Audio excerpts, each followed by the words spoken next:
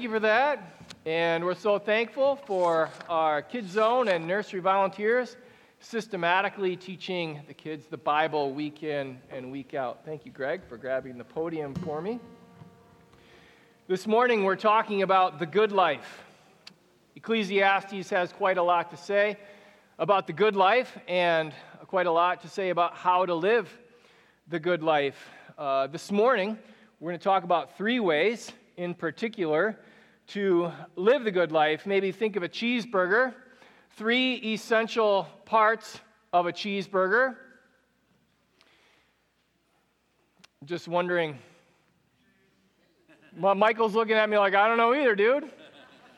So I'm just going to make sure my laptop is on. Yeah, I'm good down here, Michael.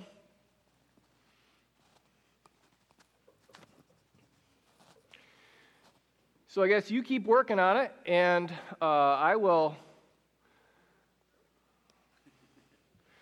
try not to get distracted. As I was saying, there's 3 essential parts to a cheeseburger.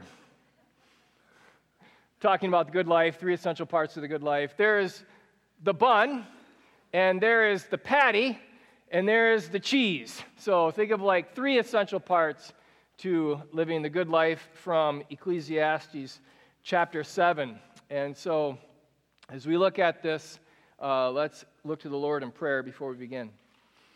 Dear Heavenly Father, we thank you for this morning. And Lord, we do pray that you would meet us in this text. And Lord, help us see and believe what the text says. And Lord, I pray that you would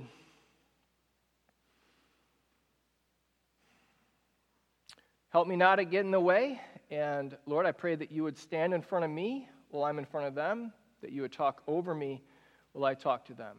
I pray these things in Jesus' name. Amen. All right, so I'm in Ecclesiastes chapter 7 and verse 1. Ecclesiastes chapter 7 and verse 1. We read, "A good name is better than precious ointment, and the day of death than the day of birth." Okay, was anybody paying attention? Did you hear that? The day of death is better than the day of birth? How on earth can that be true?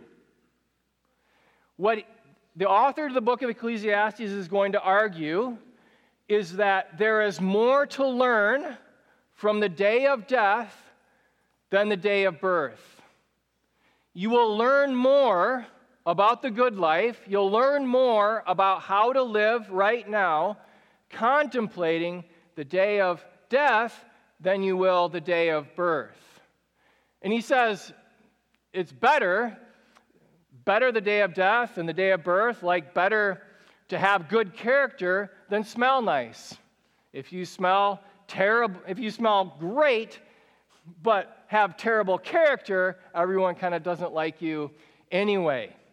So it's better. So he's talking about the good life here and talking about how we can learn from death. So here we are in verse 2. It is better to go to the house of mourning than to go to the house of feasting. How many, look, I'm not going to ask for a show of hands, but I know you kind of, in your heart, disagree with that. Would you rather go to a funeral lunch where there's mourning or go to a birthday party where there's feasting and happiness? And he's saying there's more to learn at a funeral lunch than there is at a birthday party. Both are good, but there's more to learn. He's pleading with us to learn from mourning. "For this is the end of all mankind, and the living lay it to heart." Verse 3, "Sorrow is better than laughter, for by sadness of face the heart is made glad. The heart of the wise is in the house of mourning, but the heart of fools is in the house of mirth." The heart of the wise, they go and they sit with those who are weeping. The heart of the fools, they prefer a comedy club. And he's saying there is more to learn from sitting with the weeping than there is at the comedy club.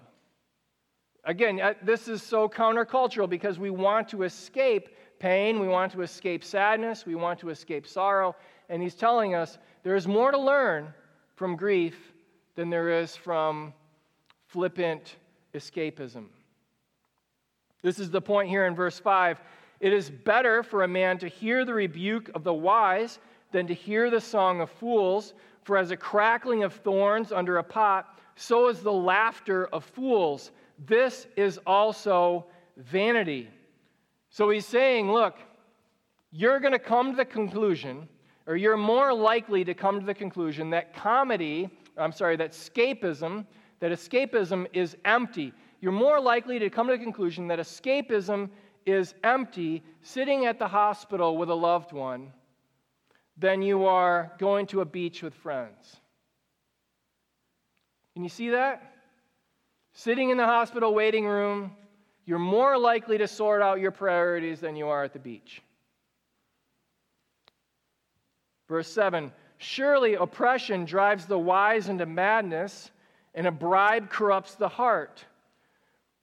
He's saying, if you're planning this funeral service for a loved one, you're more likely to sort out your moral compass than you are if you're planning a party.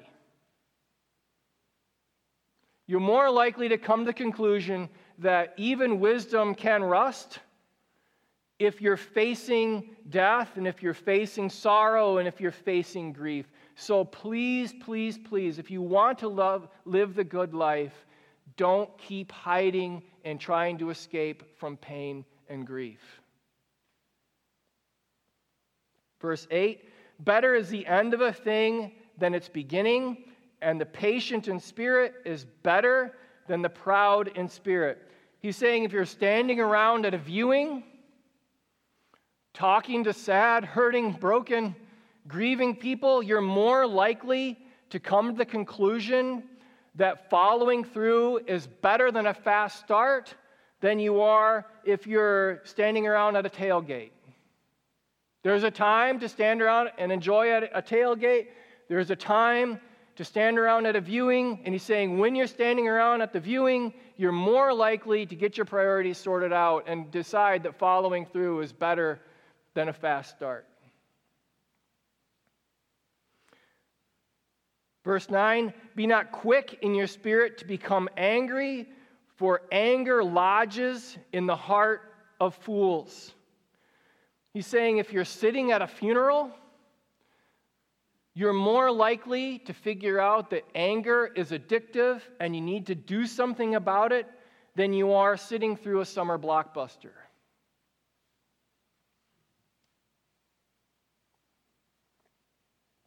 Verse 10, say not, why were the former days better than these? Man, I can't tell you how many times I've heard something like that. Oh, I just wish things aren't the way they used to be, right? Yeah, back in the day, that's right. I remember when I was a boy. Say not, why were the former days better than these? For it is not from wisdom that you ask this. Standing at a graveside, you're more likely to come to the conclusion that discontented nostalgia will not help you in the present age than you are standing around at a class reunion. There's a time for both. Ecclesiastes is clear. Enjoy both. But please, please, please, if you want to live the good life, number one, learn depth from death.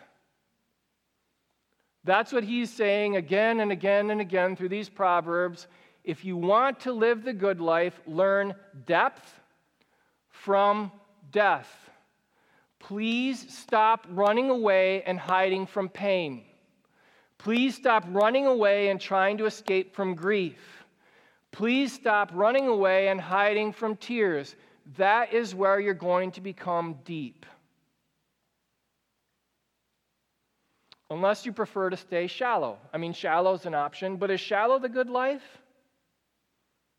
I think you'd say the people that you want to emulate are deep. Well, the way they got deep is by facing down their pain, facing down their fears, having the struggles they need to have. So look, if your friends, if your loved ones are in the hospital, please go see them in the hospital. If your friends, your loved ones are sitting and grieving, please don't run away from that. Please sit with them and weep with those who weep and rejoice with those who rejoice. This is the way to a deep, flourishing life. This is something you have to decide for. It's something you have to choose. Choose to pursue depth through grief, through pain. You're going to choose to pursue depth, okay, if you want the good life. Number 2, let's keep going here in verse 11. Wisdom is good with an inheritance, an advantage to those who see the sun. Okay, we're going to see a really, really, really controversial verse that you're really going to disagree with later on, and it's going to say, do not become overly wise. Don't become too wise. Becoming too wise is not good for you, and you're going to be like, I just disagree with that, because there's going to be other stuff you disagree with in here. But what I want you to see now is that wisdom is good. Okay, I just want you to see the author of the Ecclesiastes is saying outright, wisdom is good, and something to be pursued. Verse 12, for the protection of wisdom. Hey, is wisdom good? Yes. Does wisdom protect? Yes. Wisdom will even protect you from some stuff. It will. Like, you'll know, I'm not going to make that deal. There was a day when I would have, but I can show you my wounds. I'm wiser now. I'm not going to make that deal again. There's a day when I would have believed that. I'm not going to believe that now because I'm wiser now and I have the pain and the history and the memories to prove it. Right? There is protection in wisdom, okay? For the protection of wisdom is like the protection of money. The advantage of knowledge is that wisdom preserves the life of him who has it. Does wisdom protect you? That's what it says. You're going to disagree with the verse coming up, though. But I'm just telling you now, wisdom does preserve and protect. Verse 13, consider the work of God. Who can make straight what he has made crooked? Okay, so if I had my PowerPoint up there, you would be able to see the tree on the one end of the screen, which represents the Garden of Eden, the tree of life in the Garden of Eden. And I would remind you that we're not in the Garden of Eden anymore. And so there's pain and there's sorrow and there's suffering because we're not in the Garden of Eden anymore. And then you'd see a tree on the other side representing the tree of life in Revelation chapter 22, where the nations eat of the tree of the life, and it's for the healing of the nations, and everything is right and whole and good. And what he's talking about is our propensity or our desire to want to either recreate the garden where there's no pain, no suffering, no sorrow. Our lives are this perfect little, sacred little space, and everything is right and good and whole if we can just control it enough. Or our desire to want to reach forward to heaven and pull it in the future and try to live in heaven right now. And he's saying,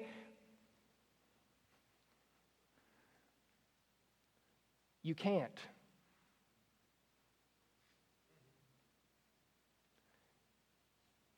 You can't.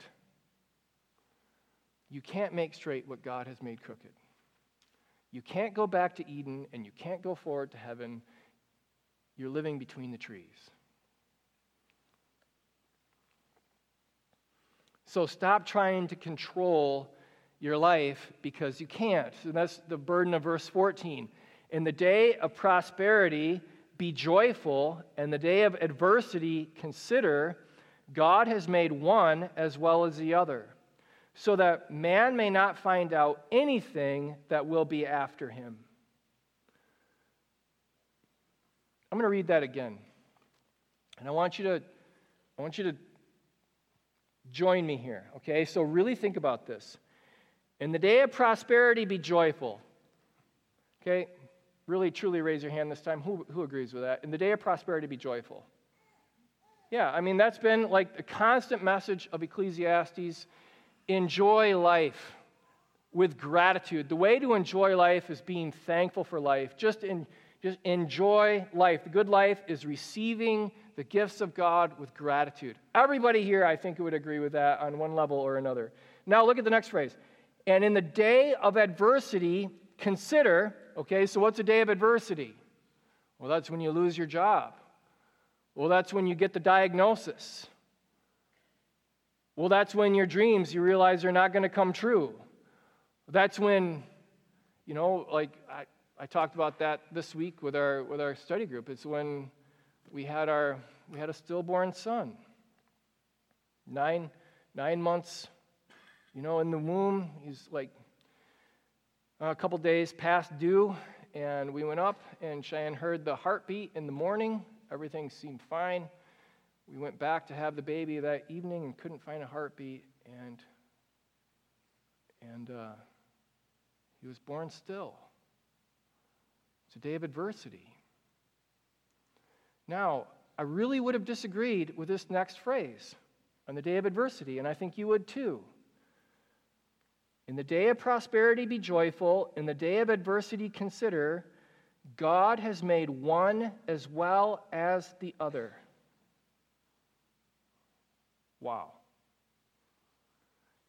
In the day of prosperity, when everything is going right and the sun is out and it looks like your dreams are coming true and everything is coming around, rejoice. In the day of adversity, when everything is going wrong, when you're holding a cold, dead baby, when you don't know if the sun will ever come out again and you're sitting in a puddle of grief, consider, the Lord has made one as well as the other. The Bible has a stubborn shape to it. There's been times in my life when I've really wanted to protect God. I always want to give God credit for the good times and say, well, praise the Lord, that's wonderful. But I also have wanted to protect God from the bad times and say, well, God didn't want that to happen, or God didn't. But what are your options? What are my options? What are your options when things really go bad? I'm talking about me. You think about you. When something really bad happens, when the worst thing happens, what are your options? Are you going to say, well, creation is just a little bit out of God's control? So this happened and God was helpless to stop it? Is that what you're going to say? It's not what I'm going to say. That's not what the Bible would say. Are you going to say, well, Satan won this one? Like Satan got by God and pulled a fast one on God, and God didn't see that one coming. Satan slipped through God's fingers? Is that what you're going to say? It's not what I'm going to say. The Bible would say Satan's on God's leash. Your option is, God and His wise providence brings hard things into our life sometimes. And according to Romans chapter 8, here's the thing. He's grieving along with us. He's groaning along with us. You're groaning. The Holy Spirit's groaning along with you. You have to remember, God knew what the garden was like. You can only dream about it. God knows what heaven will be like. We can only speculate. God knows how good everything can be and should be. He hates this as much as we do, but He's in control of it, and He brings stuff into our lives for our benefit so that we become more and more like Jesus. Looking at the whole Bible. So what can we do? Well, let's finish the verse. In verse 14, in the day of prosperity be joyful, in the day of adversity consider God has made the one as well as the other, so that man may not find out anything that will be after him. Wow. Here's what you want. Here's what I want. I want a God-like knowledge of the past. So I want to completely understand what happened in the past so that I can completely understand and predict what will happen in the future. I want to know what happened that would cause this to happen or that to happen so that I can control the future outcomes. And the author of Ecclesiastes is saying, that's a recipe for insanity. You are not going to have God-like ability to know the past or God-like ability to predict the future. So what you must do to live the good life is just, number 2, rest in his rule. What you're going to do is, number 2, you're going to rest in his rule. Because it's not for you to know why that stuff happened, and it's not for you to know what's going to happen in the future. It's not for you to know. But what is for you to do is to receive that life that comes from just resting in his rule, saying, God has a good plan. I don't understand it, I can't predict it, but I know it's good because I know he's good.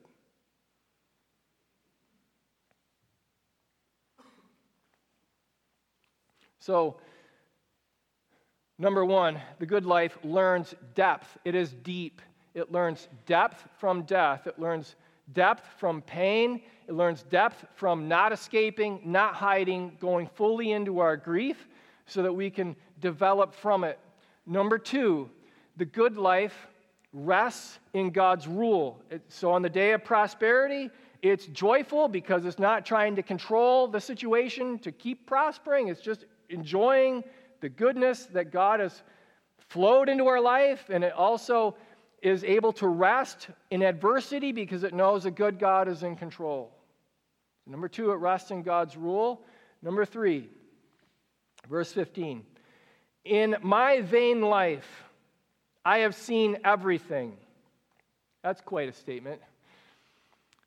That's only a statement an author of the Bible can make. I mean, I would never be comfortable making that statement, but, in my vain life, I've seen everything.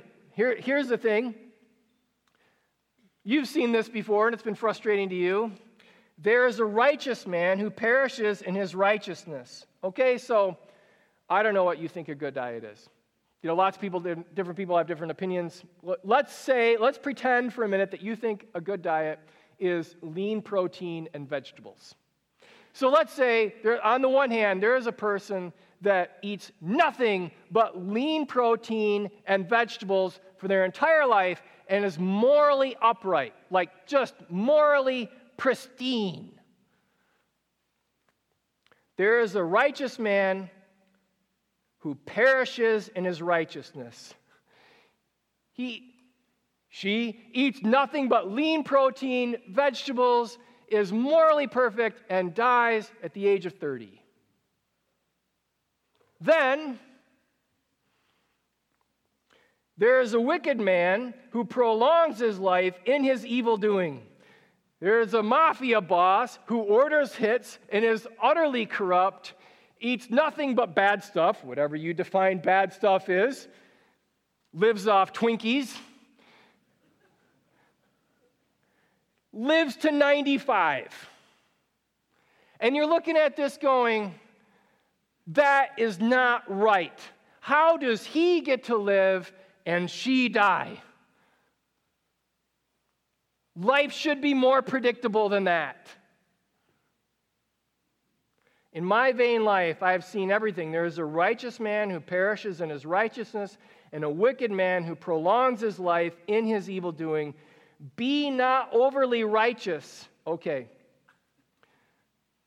Time to wake back up.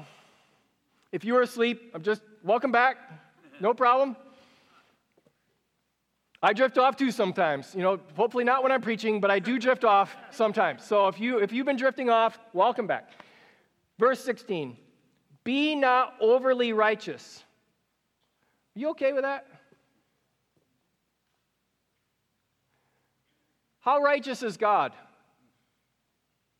On a scale of 1 to 10, is God like a 7 because God's like, I don't want to be overly righteous? God's 10, 11, I don't know. He's all of righteous, as righteous as you can get. So he's like, don't be overly righteous. You got to be like, what? What? Do not be overly righteous, and do not make yourself too wise. Well, hold on. He just said, remember when I was pointing it out when we were reading through it? Wisdom does what? It protects and preserves.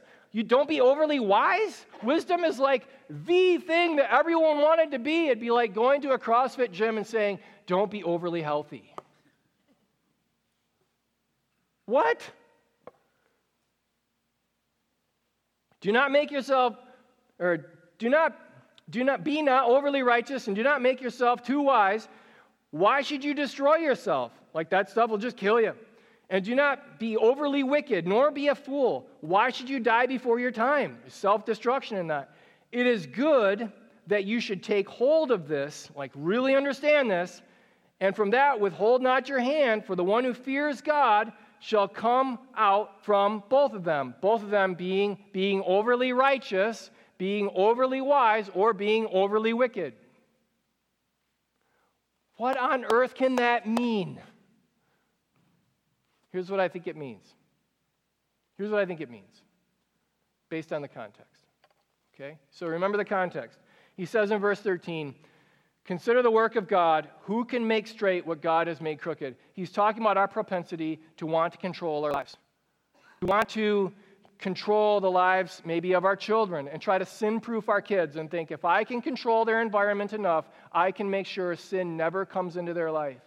And they never have to suffer and they never rebel if I can control their environment enough. Who can make straight what God has made crooked? Like, can that work? And then he goes on here in verse 14. In the day of prosperity, be joyful. In the day of adversity, consider God has made one as well as the other. Have some humility. Remember that God's in charge and you are not. And then he says, I've seen a righteous man do everything right and die young, and I've seen a wicked man do everything wrong and live forever. Here's what I think he's saying. I think he's saying, you can't be righteous enough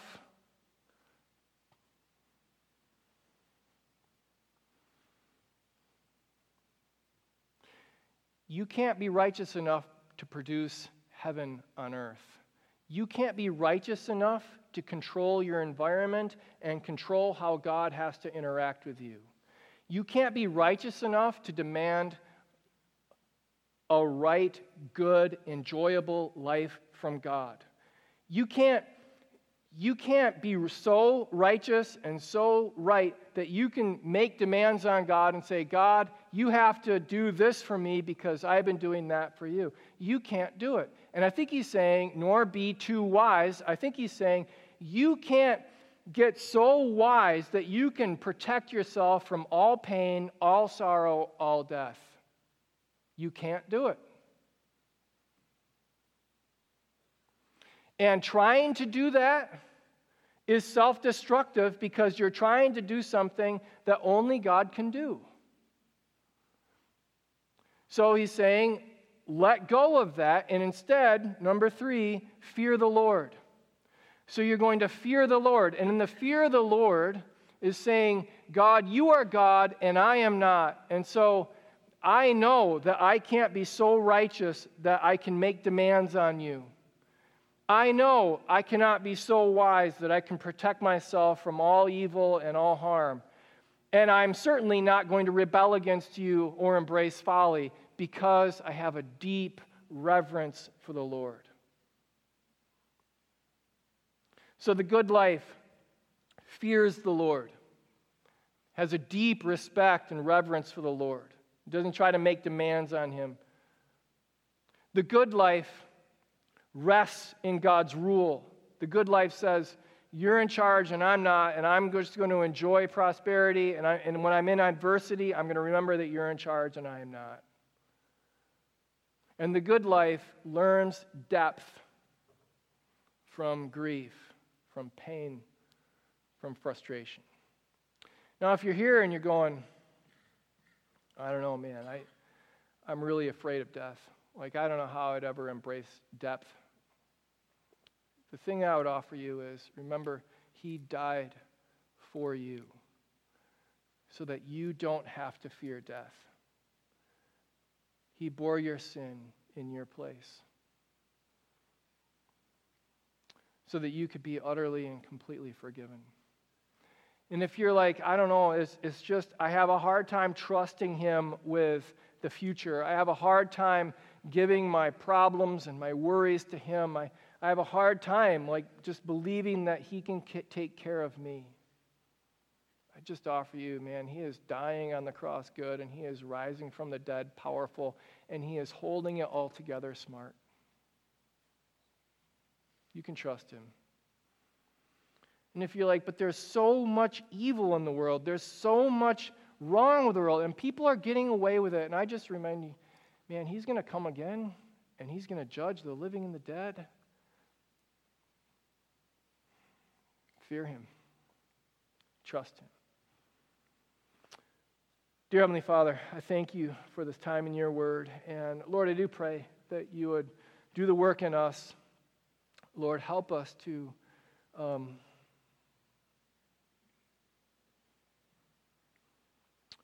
fear you and learn from you. Let us grow deep, not be content with shallow. Lord, I pray that you would humble us when we're proud and encourage us when we're exhausted. I pray these things in Jesus' name. Amen.